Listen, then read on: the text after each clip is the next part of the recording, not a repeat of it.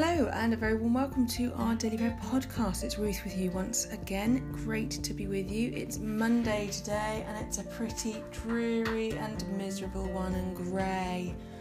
Hopefully the sun's going to come out a bit later, but we can't bank on it. So I hope you had a good weekend. I hope you had a good Sunday particularly. Whatever you got up to, I hope it was jolly tip-top. I have been getting into the tennis at the moment, which... You know, it's Wimbledon fortnight, so we should be watching live tennis, and I'm gutted it's not on. But I am properly loving the look backs on previous matches. And over the weekend we had a whole load of Andy Murray matches, which some of them I've never seen, like the French Open, which he won. I'd never seen that match, and they showed bits of that and reminded us of the joy of his glories at 2012 and 2016 Olympics when he won gold at both. So yeah, I've been really loving that, and if you're a tennis fan then I'm sure that you will have seen more of that, but it's continuing in the afternoons on the BBC this week, so I do recommend it. It's really, really good. Right, I reckon let's begin our prayers together.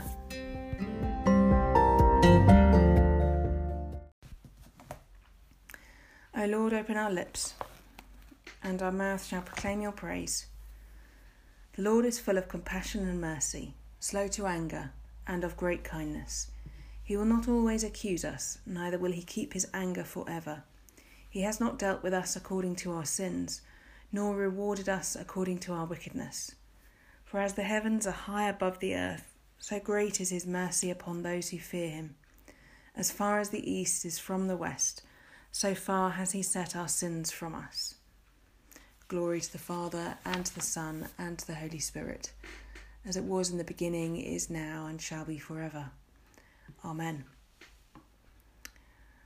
And so, as we rejoice in the gift of this day, so may the light of your presence, O God, set our hearts on fire with love for you, now and forever. Amen.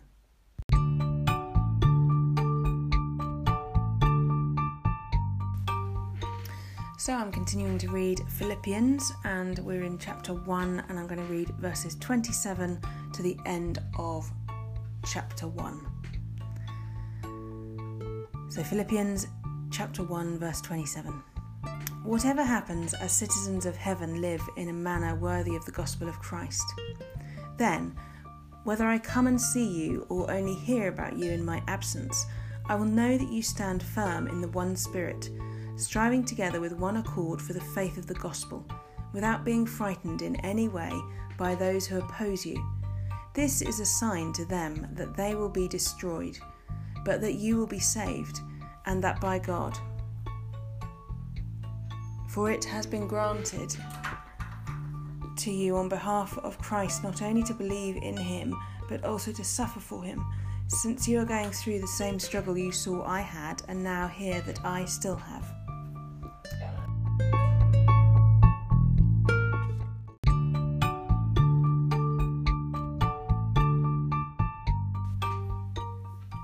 So I'm continuing with The Irresistible Revolution, and we're still in the introduction chapter, so let's read a little bit more.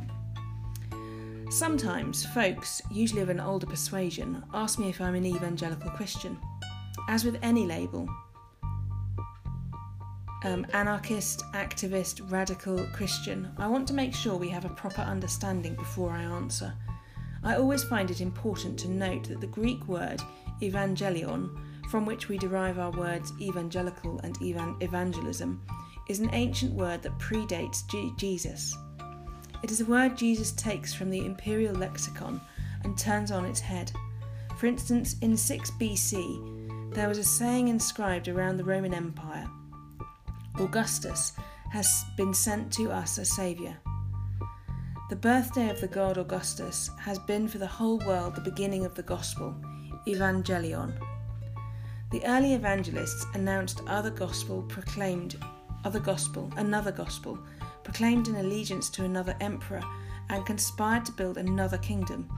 If by evangelical we mean one who spreads the good news that there is another kingdom or superpower, an economy and a peace other than that of the nations, a saviour other than Caesar, then yes, I am an evangelical. No doubt there is much noise in the evangelical Christianity. There are many false prophets and false prophets, spelt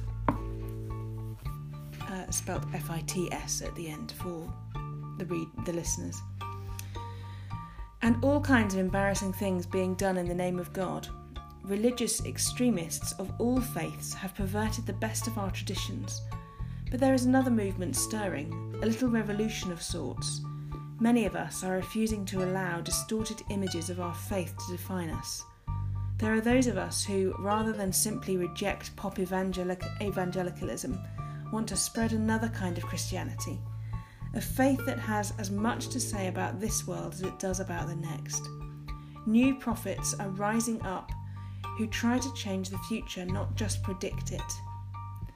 There is a movement bubbling up that goes beyond cynicism and celebrates a new way of living, a generation that stops complaining about the church it sees and becomes the church it dreams of. And this little revolution is irresistible. It is a contagious revolution that dances, laughs, and loves.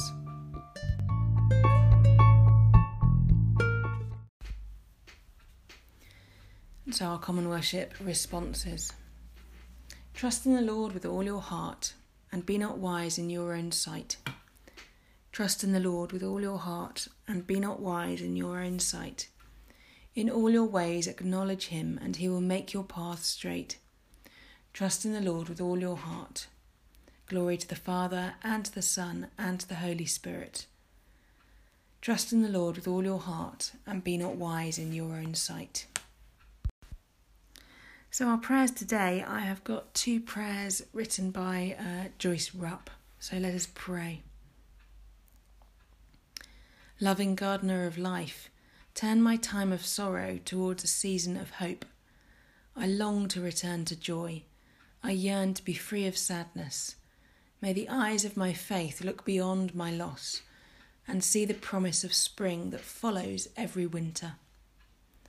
Amen.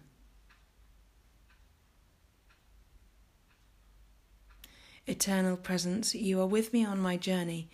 You know the loneliness that wraps around my heart and leaves a void of sadness. Comfort me on my dreary days, when emptiness is all I know. Do not let me succumb to isolated self-pity. Let me experience your presence. Fill my downcast spirit with your joy. Keep me close to your abiding love, with every step I take. Amen. So before we say the Lord's Prayer together, I'm just going to read the collect for Monday. Lord our God, as with all creation, we offer you the life of this day. Give us grace to love and serve you to the praise of Jesus Christ our Lord. Amen. And so let us pray with confidence as our Saviour has taught us. Our Father, who art in heaven, hallowed be thy name. Thy kingdom come.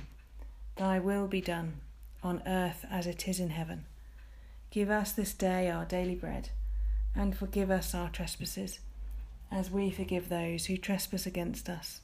And lead us not into temptation, but deliver us from evil. For thine is the kingdom, the power, and the glory, for ever and ever. Amen.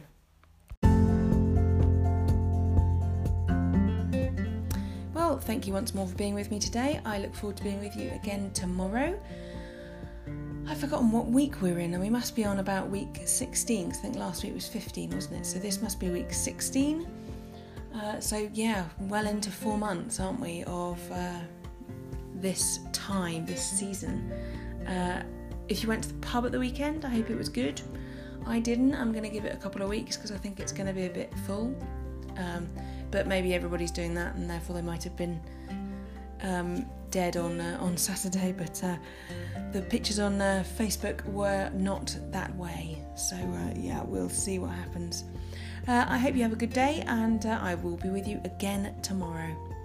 So the Lord bless us and preserve us from all evil and keep us in eternal life. Amen. Let us bless the Lord. Thanks be to God.